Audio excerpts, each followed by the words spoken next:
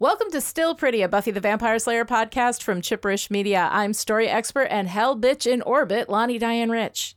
And I'm film scholar from a dimension of unspeakable torment, Noelle LaCroix, and we're here today to talk about Spiral, the 20th episode of Season 5. Spiral aired on May 8th, 2001, and was written by Stephen S. DeKnight and directed by James A. Contner. As we hope you know, Still Pretty is a fully spoiled Buffy podcast, and we're definitely going to be talking about the Buffyverse as it exists outside the boundaries of the episode.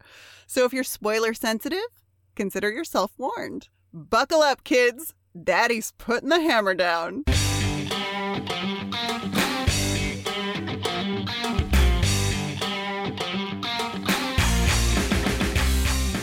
In Spiral, we open where we left off in Tough Love, with Glory standing in the space where the wall to Tara's room had been, staring at Buffy and Dawn as she realizes that Dawn is the key. Buffy and Dawn run. Tara and Willow run. Willow throws a little magical goop behind to slow Glory down, but it doesn't because Glory has super speed suddenly because, fuck it, why not, right? Glory finally catches up with Buffy and Dawn, but only moments before the stealthy, silent, impossible to detect even at 5 paces Mack truck mows her down. Last word, sleigh run. Just one. Truck. Glory turns into Ben, who goes back home to change out of the destroyed dress and contemplates the fact that if Glory gets to Dawn, then he ceases to exist. But if he gets to Dawn first, all he has to do is kill a kid, right? How hard can that be? At Xander's, Buffy decides they can't fight Glory. It's time to run. Everyone gathers their things and meets on the street where an RV pulls up, driven and presumably stolen by Spike. Buckle up, kids. Daddy's putting the hammer down. Meanwhile, the Knights of Byzantium are gearing up to bring down the full fury of their medieval times LARPing group on Buffy and her friends as Orlando spills the tea that the key is a shiny little girl. On the RV, Giles is now driving while everyone else hangs out. Dawn goes into the bedroom in the back to talk to Buffy, saying at least it can't get any crazier, and at that moment, an arrow comes flying into the RV. You know this is your fault for saying that. The LARPers attack the RV, on horseback, wearing chainmail, shooting arrows, throwing spears, and stabbing a moving RV with swords. Spike grabs a sword sticking through the roof of the RV with his bare hands, because why the hell not, and Buffy rushes to the roof and fights the guy. Just when it seems like they've gotten the best of the LARPers, a spear flies through the windshield, impaling Giles. Because, sure, why not? They wander through the desert, wounded, with their second most powerful fighter under a blanket or he'll die, with not a single LARPer in sight until they find an abandoned gas station where they hole up for about 5 minutes before flaming arrows start flying into the place, and they're surrounded by LARPers who, I guess, just waited patiently for them to acquire shelter before launching their attack. The general, who, as we know, is always the first to run into battle, gets inside. Buffy knocks him out cold, Willow gets the magical shields around the place, and the LARPers are kept out. But don't worry, the power of the patriarchy will save you! Witch's magic pales to the might of our God. The infidel's wall shall tumble before us. Buffy tries to talk to the general, but he can't hear sound at the frequency of a woman's voice. And let's face it, even if he could hear her, he wouldn't listen. I mean, come on. She's a woman, and she's all, hey, why don't we think of a solution where you don't murder my little sister with her dumb woman logic? And how is he supposed to work with that, huh? So he just talks over her. The key is the link must be severed, I didn't get this tattoo on my forehead for nothing, blah, blah, blah. But then Tara starts shouting from the other room, and Buffy rushes out to try to calm her down. Buffy talks with Giles, who lies on the counter slowly bleeding to death from his impalement. He tells her he's proud of her, and Buffy decides that she's not going to let him die, so she and Xander go out to the LARPers, and luckily Xander is able to talk to them in his man voice, which works at frequencies they can actually hear. This is war, isn't it? And if there's one thing I've learned from Sergeant Rock is in war, there are rules. Or at least there should be, if you're as honorable as you think you are. Buffy goes back inside and calls Ben, who rushes out to tend to Giles. He says he has to get Giles to a hospital. In the back room, Spike suggests to Xander that they make a run for it to Ben's car, and at least a few of them might survive. But Buffy says no. Spike and Xander leave, and Buffy talks with General Exposition, who explains that Glory is sharing a body with a human. Dawn comes in and asks about the key. The General says the key will open the gates between all dimensions. The universe will fall into chaos and darkness. Dimensions will bleed into each other. Order will be overthrown, and the universe will tumble into chaos. All dark. Forever. That is what you were created for. The General tries to talk Ben into killing Dawn, which Ben already kind of wants to do. We get a nice little fake out when Ben steps up behind Dawn with a syringe, but then he just injects Giles. And then Ben starts to turn. He screams to be let out, but it's too late. He turns into Glory. She kills Gregor by tossing a hubcap into his sternum, then grabs Dawn and rushes out with her. She punches through Willow's barrier, but it blocks Buffy from getting out. Willow drops the barrier and they rush out, but Glory is gone, and all the LARPers are dead. Buffy falls to the ground, defeated. Buffy, you have to get up. We need you.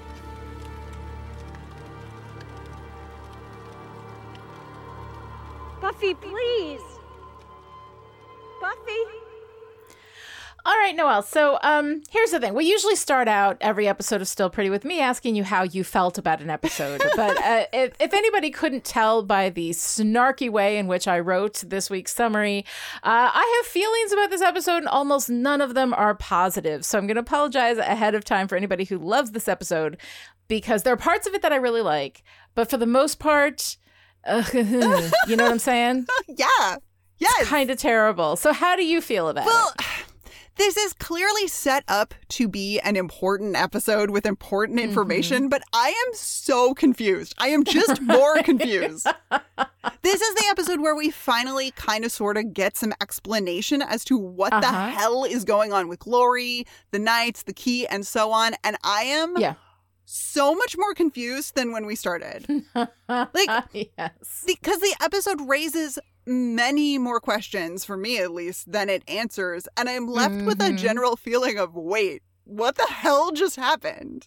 Right. Everything about who Glory is, who the key is, and how it works, who the Knights are, and their role in all of this really should have been incorporated into the episodes leading up to this one. Like, yes, if we had been planting these seeds and leaving these breadcrumbs all along, I think we would have arrived at this point really feeling the weight of what's about to go down and the consequences if Glory gets a hold of Dawn, which she does by the end of this episode, instead of this general, like, confusion and chaos and tomfoolery and shenanigans. And I'm done. I have no idea. What? It's a bad freaking episode. We've got this opening, which started with the ridiculous ripping off of the wall from the last episode, and it only gets worse. We have Glory just standing there staring at them, right? Then Buffy and Dawn run, and now Glory has super speed. She's the new Flash now, I guess. Like, we haven't seen this before, but she just moves so incredibly fast. She has whatever powers we need in the moment, but then it never... Like, it never shows up before, and then it never matters after. It's just... No! Here we go. This is what's going to happen. It's nuts. And then we have Buffy picking up, like, for some reason they're running, and Dawn's like, I can't run anymore. And then Buffy picks up this ridiculous fucking Dawn doll and runs, and it looks... Why have her pick up Dawn if you're going to make it look that bad? And why have her pick up Dawn anyway? Because it slows her down. It doesn't matter that she slows down. She's being chased by the Flash.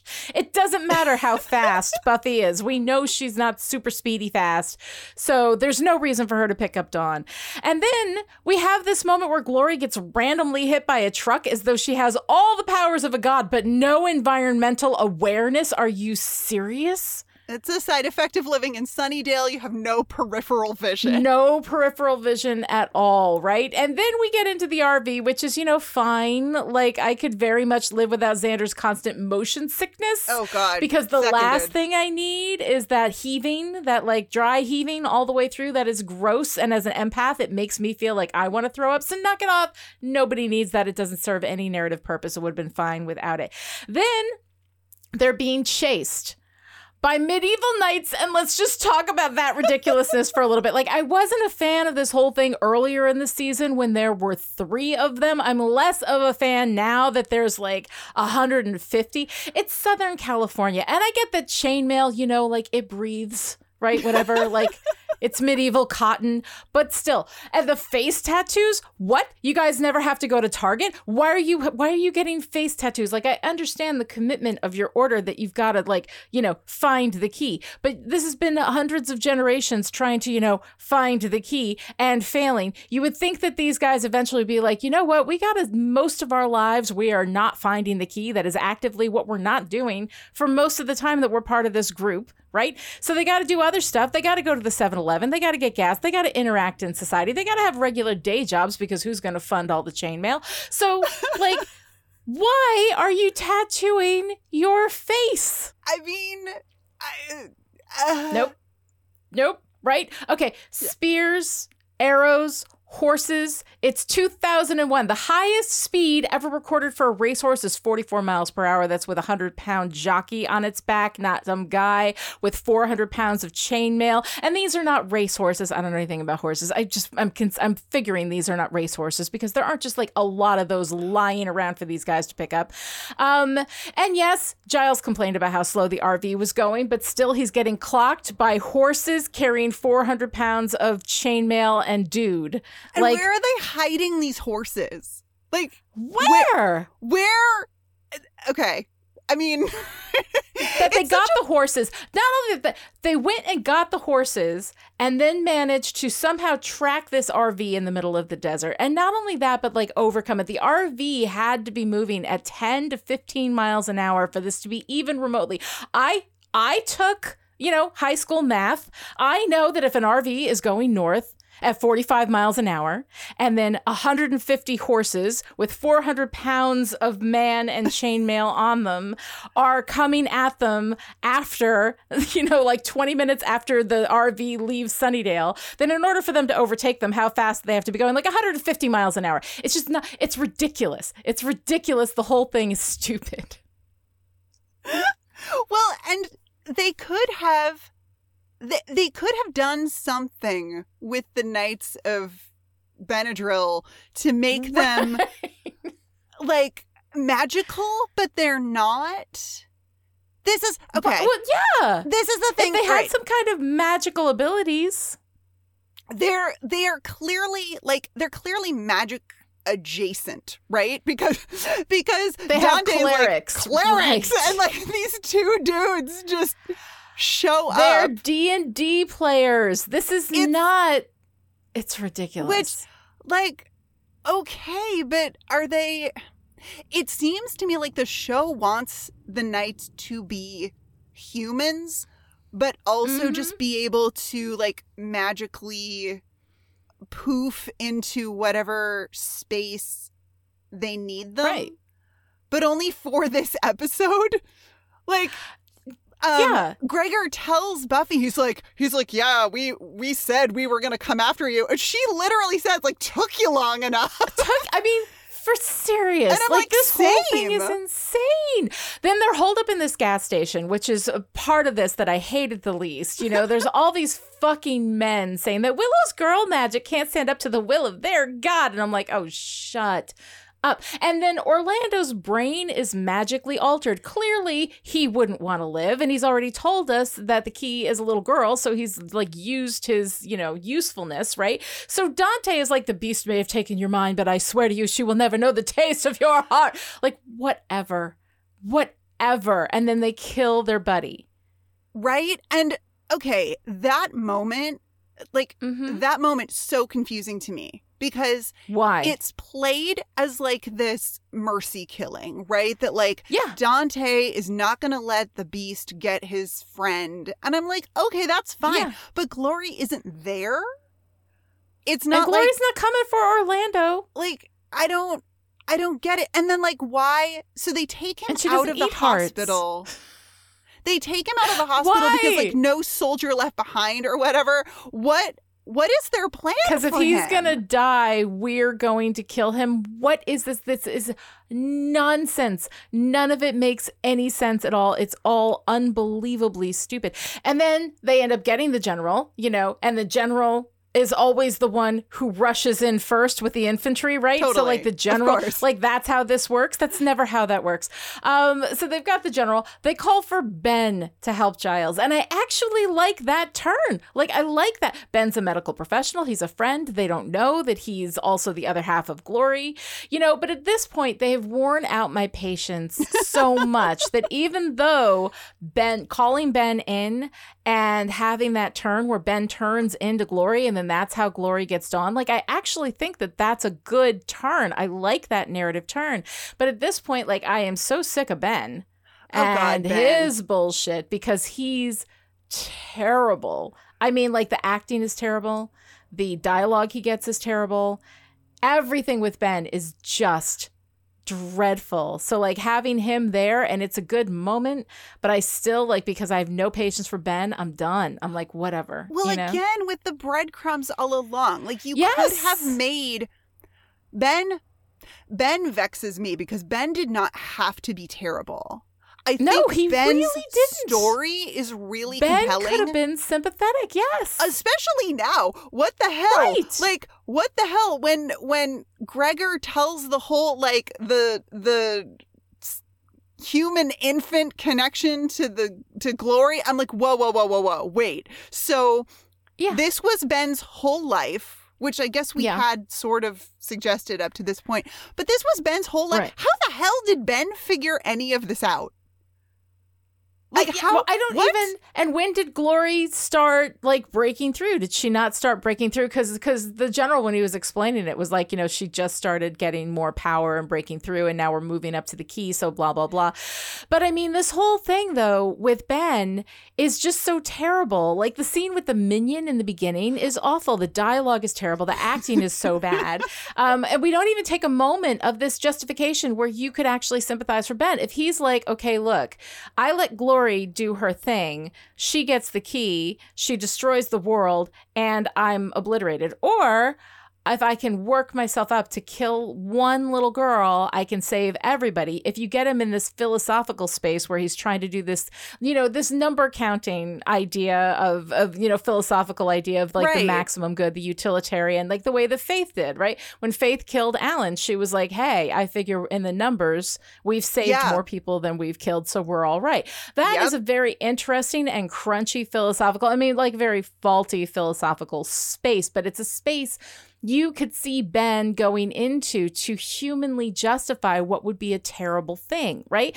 But we don't ever get that. He's just like, well, she wins, I cease to exist. But if I can kill this girl, and then the minion's like, but could you do that? Could you kill a little girl? And nobody's framing it in a way that actually would be philosophically interesting discussion to have. I mean, And of course, it's our first feminine-voiced minion who goes all Lady Macbeth on Ben.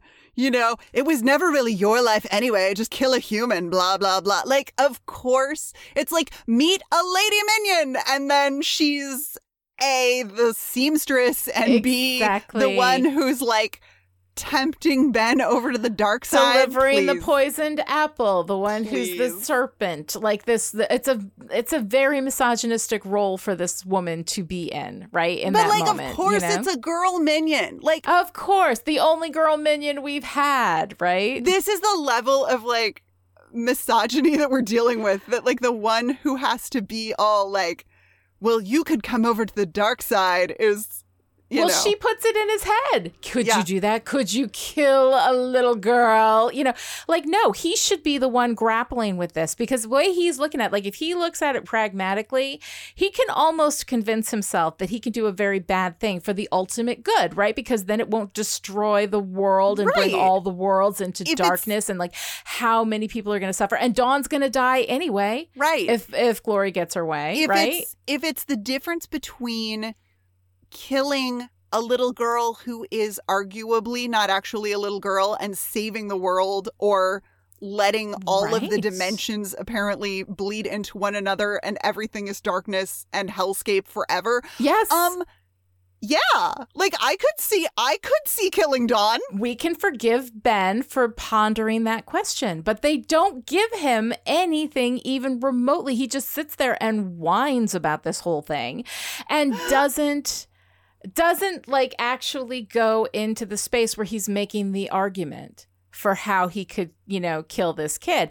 I mean, it would still be wrong. I mean, it would be the fault. Like, what would be so much more interesting is if Ben was actually a good man who was in the middle of a fall, because his existence was about to be wiped out and he's trying to justify the one thing that he can do to save himself, right? Well, and it's such a great parallel with Dawn, too. Like, if it's like, well, my body was never really my body at all, and my existence was never really my existence. It's he could be nice foil to Dawn and the whole exactly. Well, I'm not even really real anyway, am I? Mm-hmm. So what is the point of any of this? That would be great. And they could give him some interesting, crunchy stuff to do. You could have that parallel running all season long so that when you get to this moment that I just roll my eyes at so hard when Ben's coming up behind Dawn and he has the syringe and is he going to do it? And then no, he just injects Giles. Like it could have been really interesting and really meaningful having Ben be one of the first to find out that Dawn is the key. And then have Ben have this opportunity to just end it all. Just kill Dawn and, end the whole thing. But they don't do that at all. We get... And they just fake us out as though he's not struggling with that at all. Yeah, no, it's because he's not struggling with that at all, because whatever he's injecting Giles with is clearly meant to make Giles feel better. So even if he had injected Dawn with it, it wasn't going to kill her. So what's the point? We're just like, we're doing this so that we freak us out, so that the audience is wigged out. Like, oh my God, he's going to kill Dawn. And it's nonsense. It's unearned tension. It is. Because this is all, I mean, more or less, this is all new this episode. We realized, oh shit, we gotta explain all of the tension and drama that's happening among Glory and Ben and the Knights and Buffy and Dawn. We've got to we need to wrap this up into a high stakes kind of a, showdown at the Texaco Corral. It's Texaco Corral. There's gotta be I get it. I get wanting to raise the stakes and, build the drama in that way. But it's new this episode and there's just not enough time. It feels thrown together. It feels out of left field. I mean, and not just because we have, the entire LARPing community of Southern California suddenly show up. LARPers. I think LARPers are cool. LARPers are fun, and people that play D&D, I am totally and completely in it. Rad, what I don't like is when we use that kind of, that's what these guys are playing in this fantasy space when they're supposed to be real, actual, legitimate threats. And it's ridiculous. It's supposed to be, I think it's supposed to be scary that it all comes out of nowhere, but it just feels contrived. It is incredibly contrived. And here we have this wonderful, this heightened tension with Giles. Giles is clearly seriously injured. He could die. And we have this wonderful moment with him and Buffy, which I think is really ordinarily, I think I would be completely touched by this whole interaction with him and Buffy. But because of the ridiculousness, I can't even handle it. But I mean, he could die. Yeah. Well, in that scene, I mean, that's Lonnie catnip right there. Yeah, that's the whole, I mean, and it really is, for me, it's the most striking thing about this entire episode is the apparent, very real possibility that we will lose Giles. Yeah. We're Which is used a big to putting effing deal. Yeah. Yeah. Well, especially because we are used to putting folks at the core, in the core cast, Buffy's friends, get in seriously dangerous, scary situations because that makes the story interesting. That tells us about the kind of heroes that everyone is. And it gives Buffy a little extra drama every week, which, that's great. Sure. Yeah, that's always fun. But prior to, I think, the end of this season, it never had this sense of permanence. Yeah. Like part of that is the continuity. People who were injured a week or two ago are still injured. Yeah, They I mean, stay Spike injured. still has, his eyes are still bruised. Yep. Like he's, yeah. Mm-hmm. And part of that, of course, is Joyce's death. I mean, she's really Yeah. gone and she's not coming back, not even Mhm. magically. Yeah. So Yeah. when someone is sick or hurt now, we can't count on it being fixed. And that's a big deal. I mean, Tara Yeah. could be completely dependent on Willow and the others forever. We don't have any Mhm. leads on getting her back to her pre-glory functioning. Right. You know, Mhm. Spike seems to have healed up some from having been tortured, but then he goes and he grabs the sword and with is his bare hand, immediately out what of... is he doing? That's Yeah. actually great. That Yeah. moment is really, really great. But it puts him out of commission again. Yeah. You know, it Yeah. like effectively presses reset on having a powerful Spike to, you know, maybe Exactly. help in all of this. And I mean, and even a full power Spike has a chip in his head. So, Right, know, exactly. So he still not can't great. fight the LARPers. Right. But then Giles gets this spear to the side and that's it. He's effectively Mhm. out of the episode. And Yeah. we cannot feel confident anymore that he's going to Right. recover. Mhm. And I think Giles's speech to Buffy even suggests that he thinks he might die. Mhm. You know, you're Yeah. everything a watcher, Yeah. everything I could have hoped for. And you can just hear the like in a daughter Right. subtext. Like yes. No, it's so wonderful. there. Like it's Lonnie catnip. It really is. I'm It like, is. It is. I mean, it's love story, right? Yep. Like the love stories are the things that I come here for. And the Giles and Buffy love story is so central to like all of this whole run of Buffy. It is such a huge part of it. And the idea of him in this role as her father. I love that stuff. That is ordinarily the stuff that I am so signed up for. And by the time we got there, my eyes were rolling so goddamn hard that I was like, whatever. Here we have Anthony Stewart Head doing his death scene, right? Which is a big goddamn deal in this. And I'm just, whatever, it's fine. Like, I can't even with this. And then we call Ben in. And the Yeah. Ben thing also. The Ben thing is actually a really good narrative turn. Of course, they're going to call Ben. He's somebody they know. He's in the medical industry. Ben should have been tending to their injuries before this so that we could seed this comfort with Ben being there, you know. But, you know, here we have this moment and it's great. It's actually narratively good. It's a good moment when it turns to glory. And I don't care at that point. Although I do like when Glory's like, hey, there's Gregor, and then tosses the hubcap into Yep. him. And like, now he's gone. You know, it's so nice. Glory, I mean, she's a delight. I love seeing Glory. She is. Always. Pretty much Mhm. always. Yes. Even when she's Mhm. doing like ridiculous shit. But yeah, it's Right. Well, aside from the speed running and the fact that she cannot tell a Mack truck is coming at her. I mean, yeah. and if you wanted to explain that, like I still don't understand how the Glory Ben thing works because she hits the Mhm. car and then she starts, you know, she's like grabbing her head and she's like, not now, you idiot. Like, it's clear that Ben and Glory are fighting for control of this body, Yeah. but that's never really explained. You know, like there's no. like, and what chance does Ben stand against a god? Well, I don't- mean, I guess like Gregor says that she has to use all of her energy to maintain the body, to get control of the body. And so when she runs out of energy, and landing on a car after being hit by a truck, I guess would take a lot of energy, right? You know, Yeah. that's the point where Ben comes back. And because her energy has been growing lately, Ben is getting less real estate in his own life. Like, you know, I get that. I think that there's so much good stuff we could have done with that.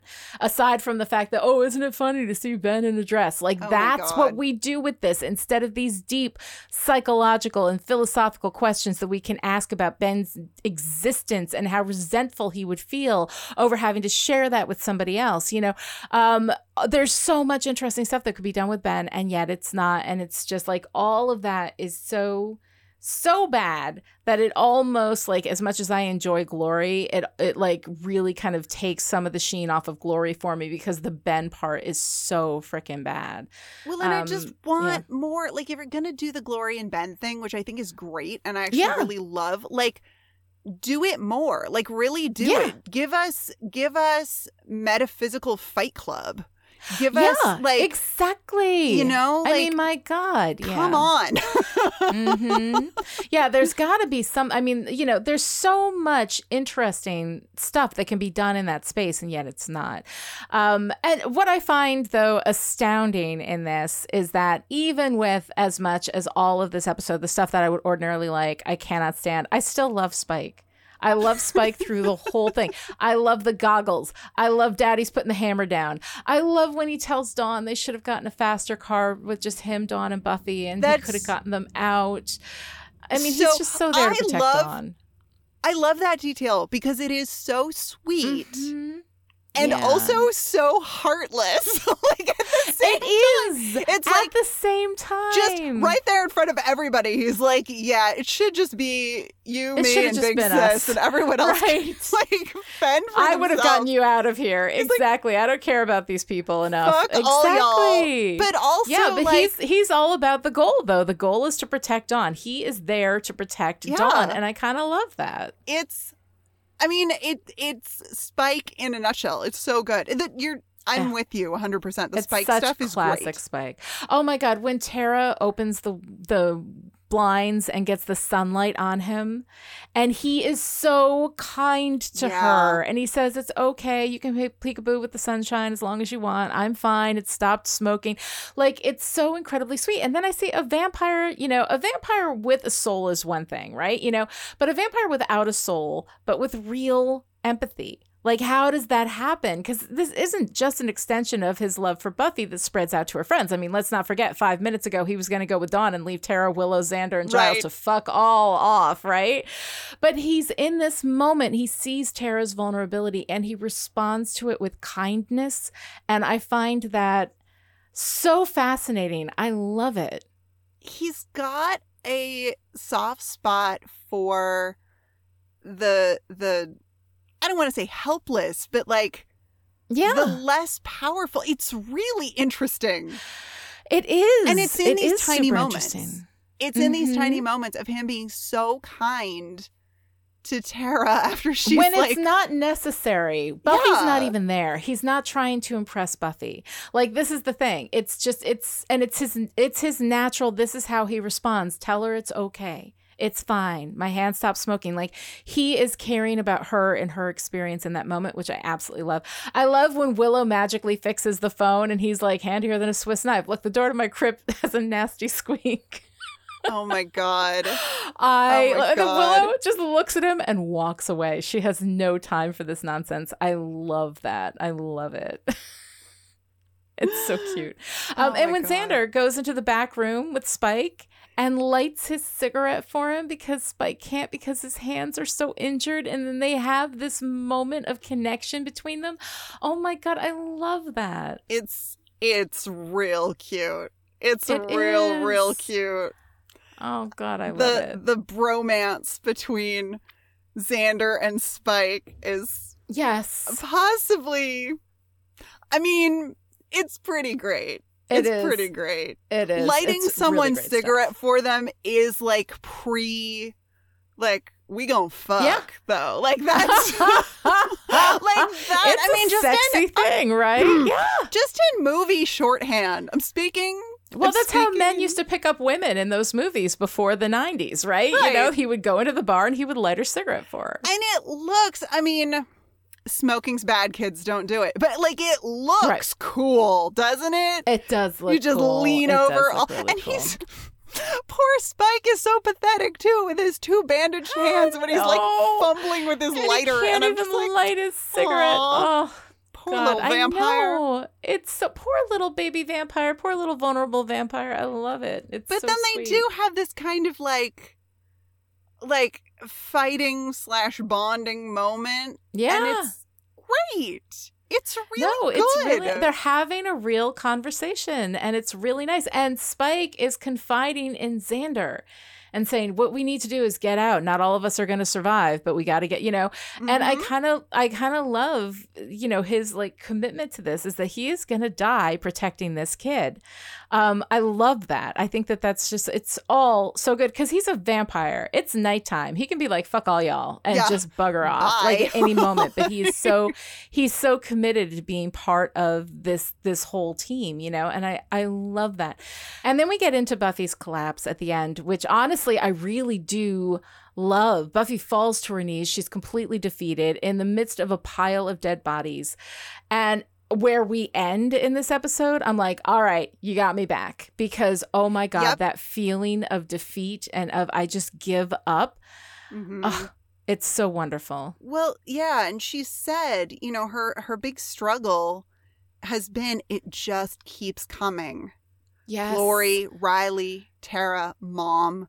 Like she is so on the edge of defeat the whole episode. She's worn out. And then she comes out and it's just, you know, she's done everything to, up until this point, really avoid death becoming the thing that follows her around. I mean, she's been grappling with that a little bit this season, probably more this season than previously.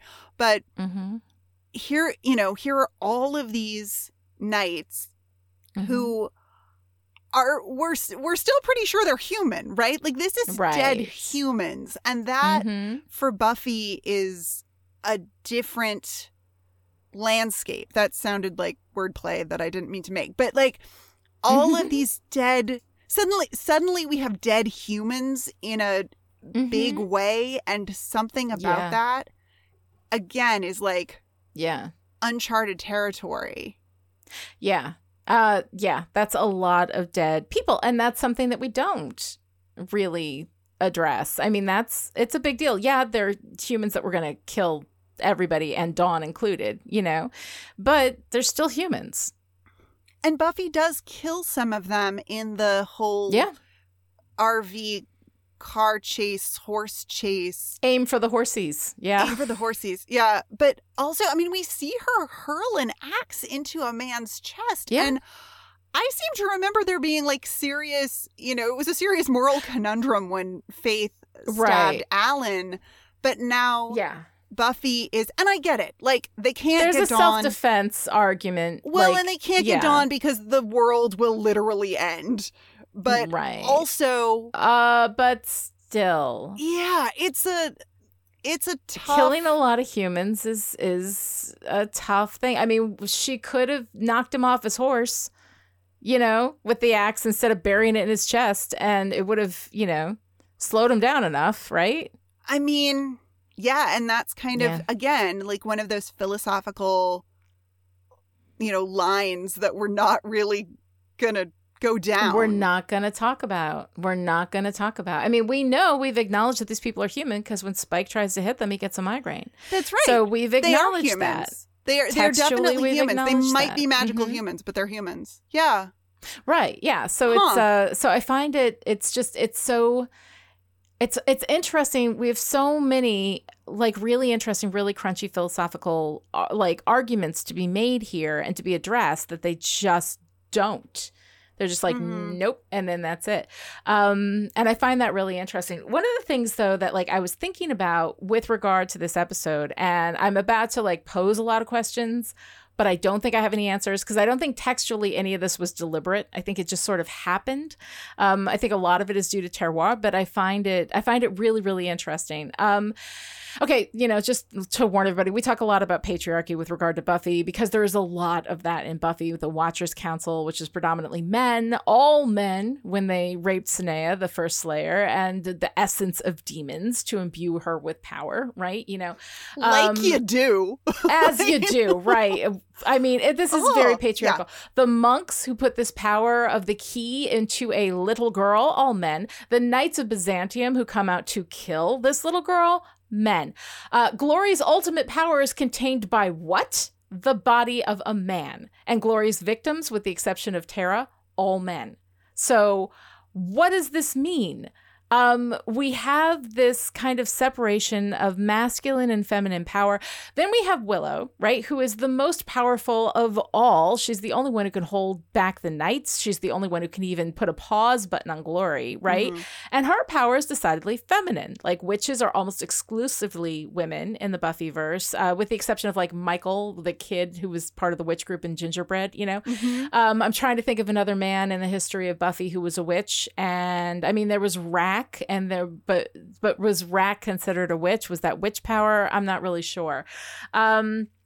So the Buffy has men working with her, like Xander and Giles, but they're pretty much mundane. Giles has some magical background, but he was, you know, way outpaced by Willow almost immediately, and is really there for research and knowledge purposes, right, at this point.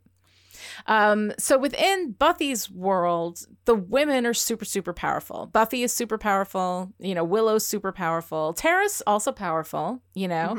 Dawn has all of this power imbued in her, but apparently none of which she can actually access because she's just a helpless little girl, right? I find it all really interesting. And then we have Spike with his vampire power, right? But vampires are kind of the only, like, power group that is men and women. Not quite. I think we see more male vampires throughout the run, like the vampires that were killing in the opening sequence, you know, or whatever. Yeah, certainly they're more men. Certainly the disposable, like, vamp of the week, like, we open in a graveyard and Buffy is fighting vampires. They usually appear to be male. Yeah. Right. But we have Sunday from the freshman, the first episode of season 4. She had her whole crew. There were women in there. Darla, Drusilla. So we have like powerful Harmony. We have powerful women vampires that we see. I think more than any other power group in Buffy, we have more gender mixing within vampires than we do in any of the other groups. Right. So I find this all really interesting that we sort of have this very different take on masculine power and feminine power, where for the most part, it seems like masculine power is highly aggressive and feminine power tends to be more protective. Like Buffy, for instance, right? As soon as Angel has a soul, she doesn't kill him. He's murdered, like, just so many people. I mean, he's left a trail of bodies behind him.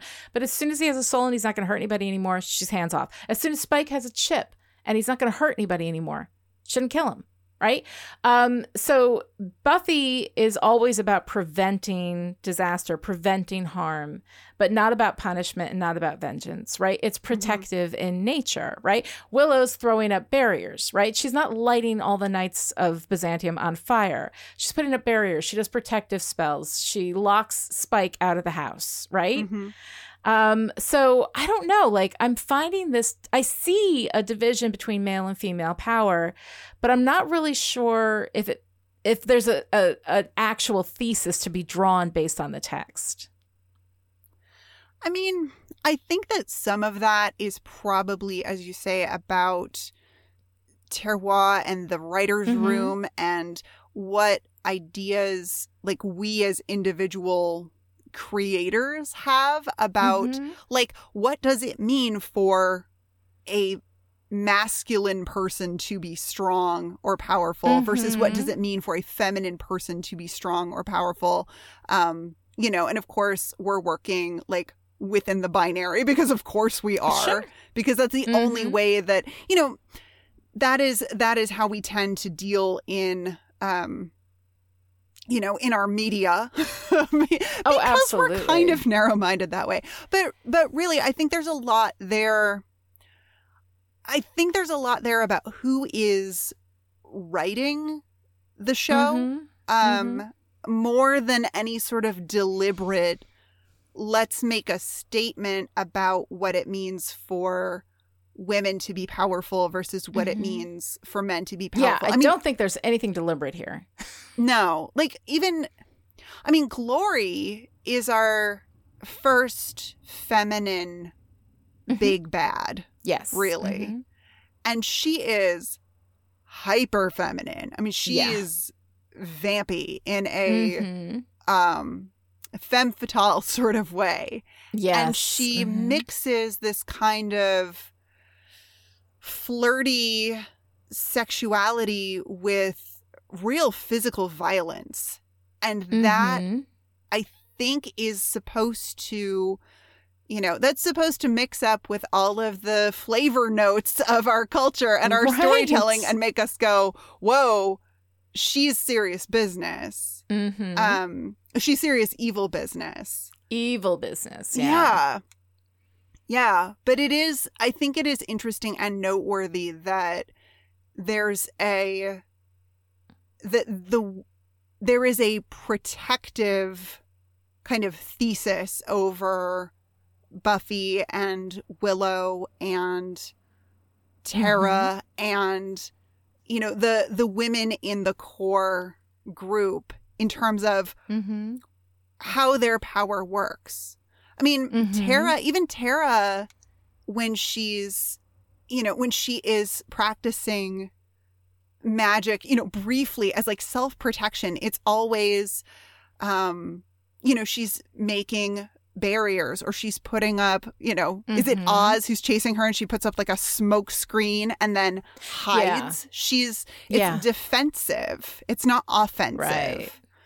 Right. Well, when she did the worst, I think, spell that Tara did was the one where they couldn't see demons, right? And it was about protecting herself so that they couldn't see the demon part of her, without thinking about the inevitable consequences of that, But yeah, I mean, it's super interesting. It also seems like there are no lines that male power won't cross, right? Rape, killing children. We have Ethan Rayne's various forms of chaos, that he comes in and throws around.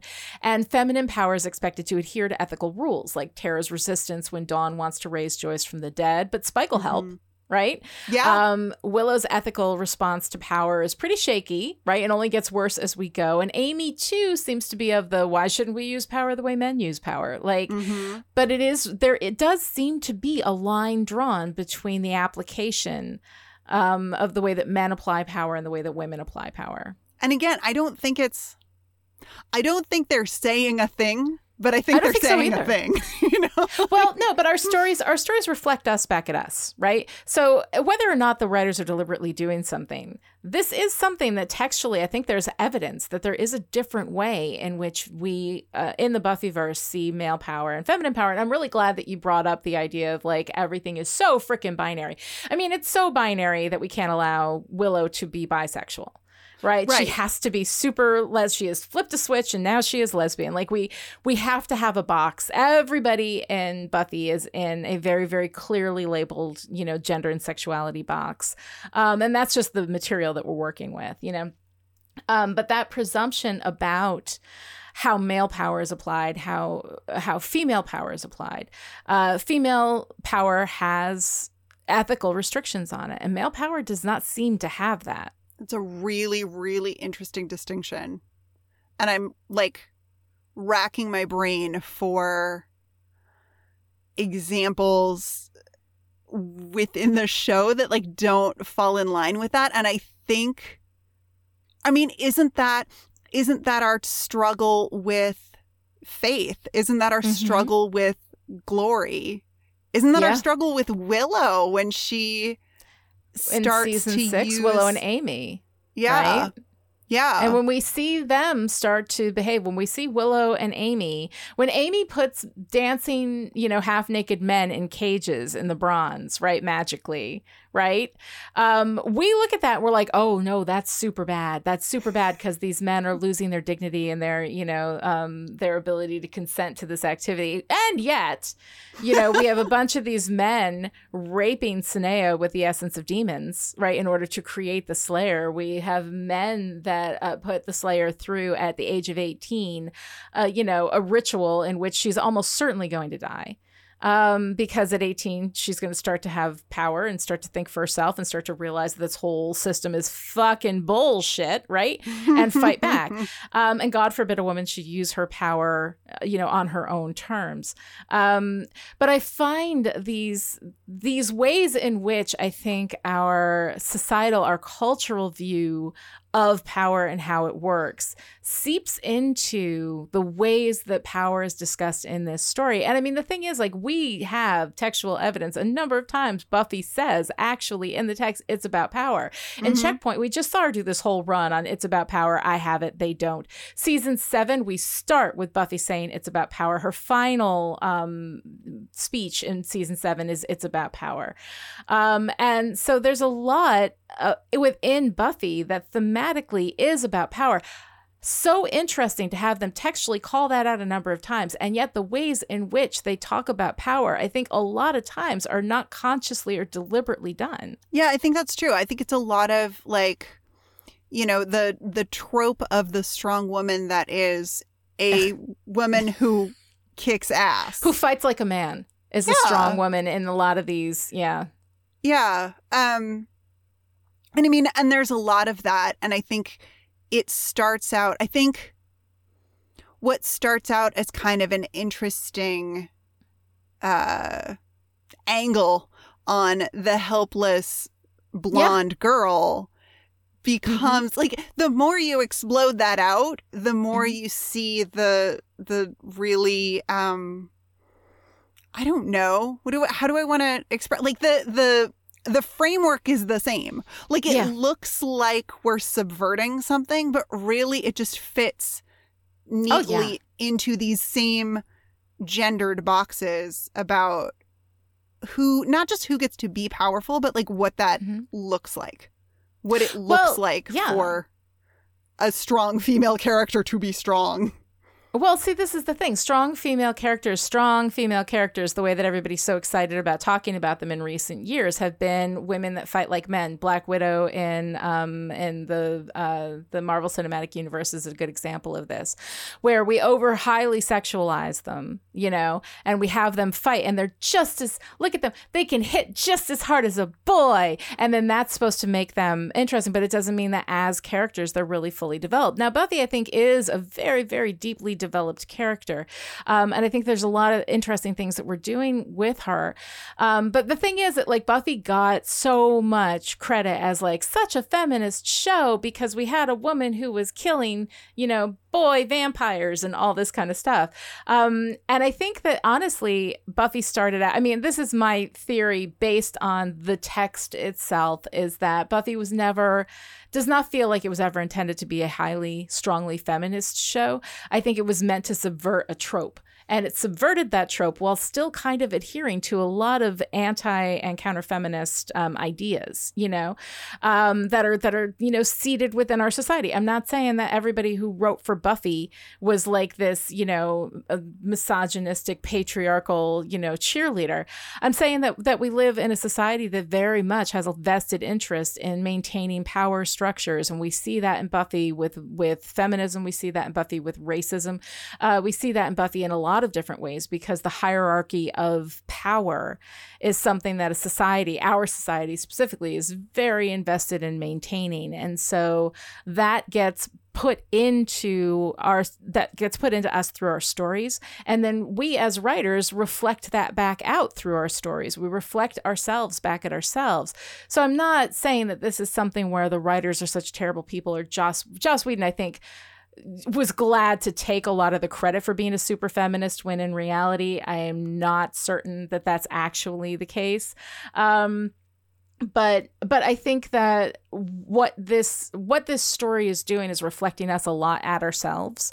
And what does it say about us as opposed to what does it say about the writers? I'm not interested in taking down these writers and saying, you're not feminist enough. I'm saying that our society's got a lot of work to do, I think. Yeah, I mean, it's always, I think it's always crucial to look at who is writing anything that you're engaging with. And not just whose name you see most often, but like who else is back there, you know, working on this thing. And in mainstream media, by and large, it's going to be white men. It's going to be white, cis, straight men. Yes. And this is why storytelling matters. This is why it's not enough that we have, you know, Dante, who is a knight of Byzantium, who is a black man. Right. But who's just like a black man to be there. It's just, he's a black actor playing the part. He is a black actor. And that is all. And we are not acknowledging in any way, like, you know, him as an individual or as somebody who deals with racism. We don't see any incidents of racism within the Knights of Byzantium. We're not interested in developing out these characters at all. It's very box checky. And I think that in mainstream media, a lot of times we see that with, you know, not just who's in front of the camera, but who's behind it as well. So it's like, but we had a woman in the writer's room. It's like, yeah, okay, sure, Yeah. you know, and like right. one woman. I mean, and that's the thing. One woman is not going to be able to change everything, and one woman is not going to be able to see things from a lot of perspectives. Not to mention the fact that we all have internalized various, you know, types of hatred, right? You know, we have like, you know, people who are queer have internalized queer phobia, and women have internalized misogyny because it comes from the society. It comes from who we are, you know? So society like embeds this idea in you. I mean, good God, one of the first things those of us who are raised in any kind of religious atmosphere, we go to Sunday school and what are we taught?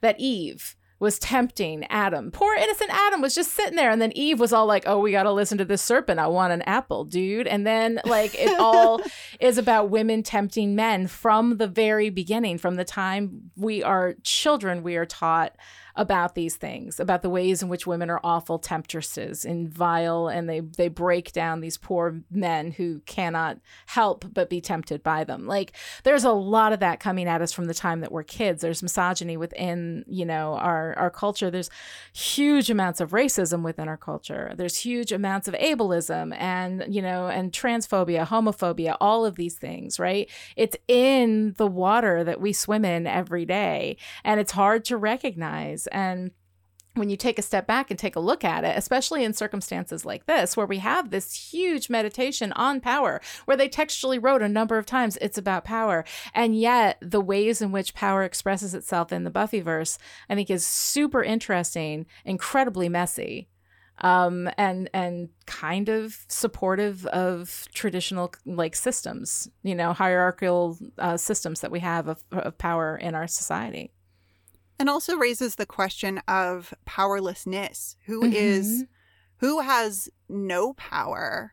Yeah. In this story. I mean, to bring us back to this episode where we see repeatedly, you know, something happens with Tara, and we don't know what. And she starts to repeat something, or she starts to struggle, or you know, whatever it is. And then we'll cut back to the hospital, and here are all of these men who have been, you know, brain sucked by Glory, who are all strapped down. And it's this kind of like uniform destabilized masculinity. And they are, I mean, they're very, the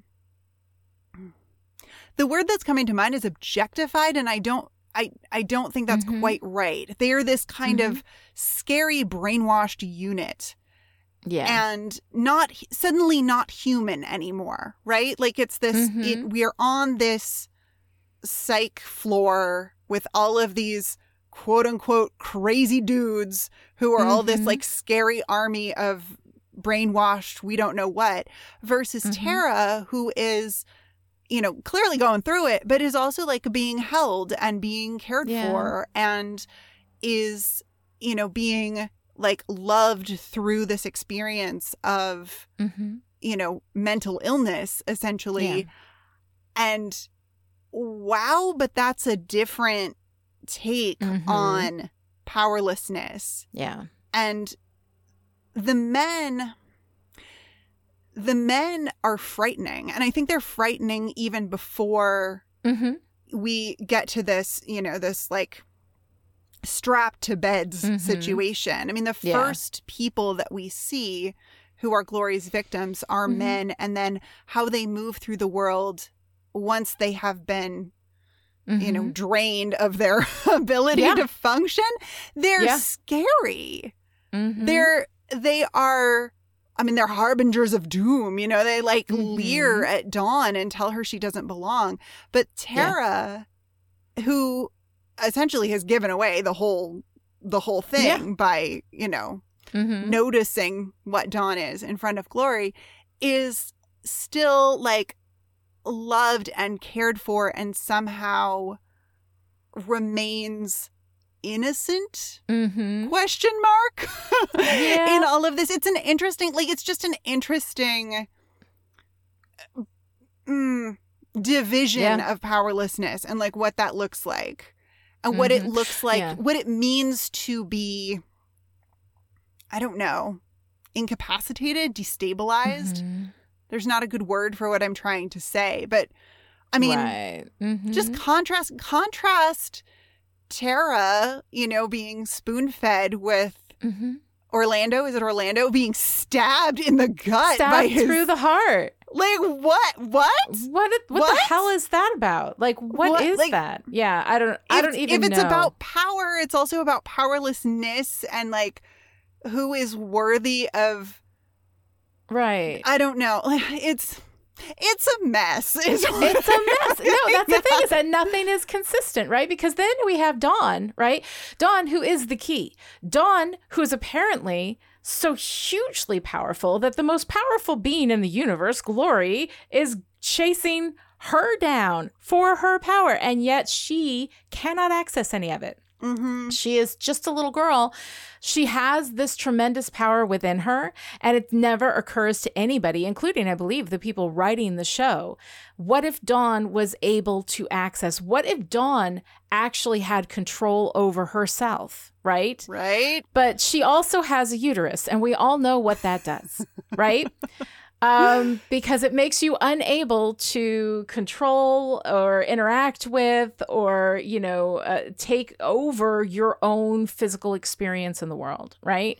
Oh, shit. I just had this flash of Tara as hysteric and what it means for a woman to be quote unquote crazy as opposed to, anyway, that's a different That's rant a whole, but that's a podcast. fascinating, right? That's a fascinating discussion though too. And anybody who is interested, just go look up the history of hysteria because goddamn, right? It's very, very interesting. And yet Dawn, who is arguably the most powerful of them all and ancient, has absolutely no access to that power at any point in this whole thing.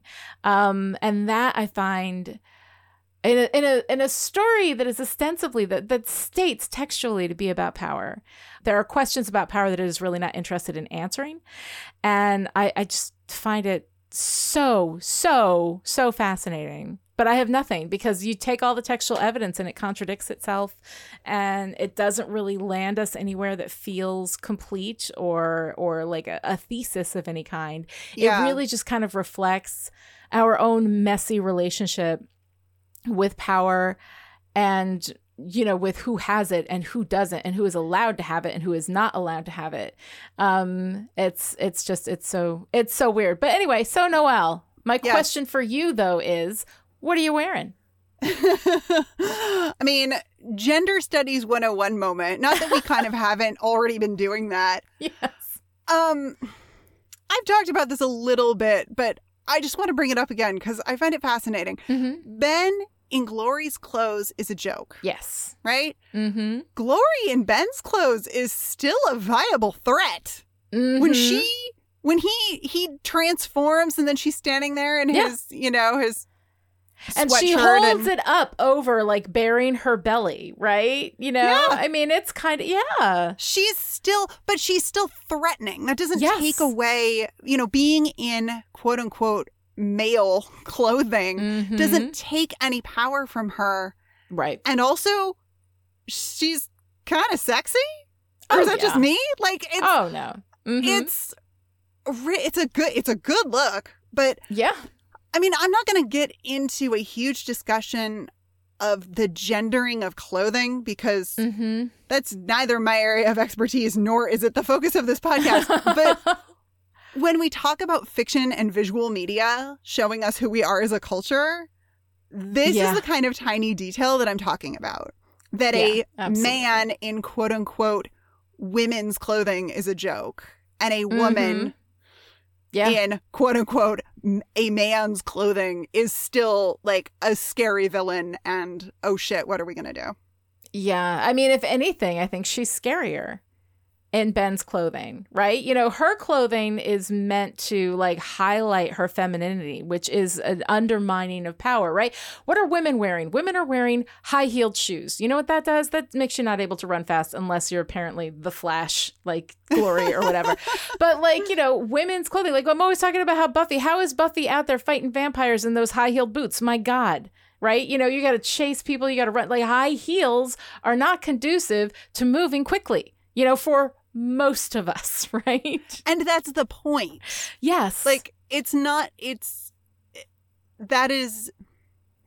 you are wearing high-heeled shoes, regardless of your gender, you are not expecting to be doing anything athletic. No.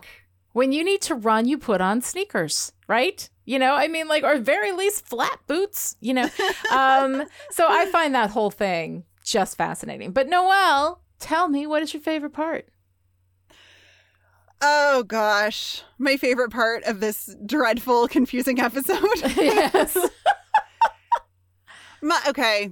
It's the Spike Xander bromance. Oh, I mean, the fact that these two claim to hate each other so much, or I guess it's Xander who claims to hate Spike, but then they have this kind of soldiers in the same army camaraderie. I mean, it really works for me. It's sweet. It also works for my love of screwball comedy. You know, the idea that if they hate each other, they're going to end up together in the end. Yes. Mm-hmm. And despite calling Xander shrimp under his breath, it's just to delightful. make him sick. Yeah.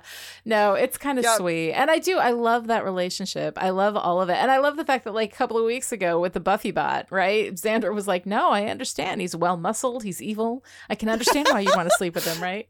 Yep. Which I think is very nice.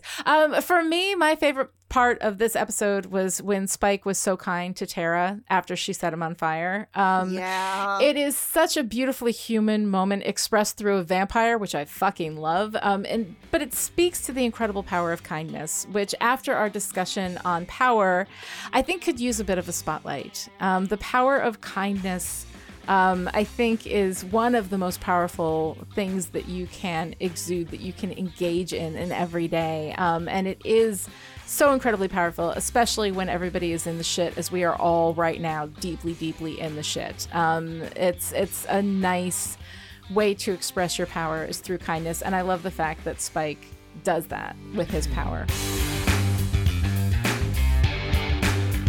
If you enjoyed this conversation and would like to join in, connect with the show on Twitter, follow @Chipperish, and use the hashtag StillPretty. This episode of Still Pretty was brought to you by the Chipperish media producers who support us on Patreon at the powered producer level. These people are the reason why Still Pretty is coming to you free and ad-free right now, so thank you to our August producers: Abigail, Alice, Erica, Rose, Jonathan, Kristen, Sarah, and Shelley. And this week's special message for our power producers: who's up for some tasty fried meat products? To find out how you too can support Chipperish Media, visit patreon.com/Chipperish. Other ways to show your support: write a great review on Apple Podcasts, tell your friends about the show, or aim for the horsies. We'll be back next time with The Weight of the World, the 21st episode of Season 5. Until then, at least things can't get any crazier, right?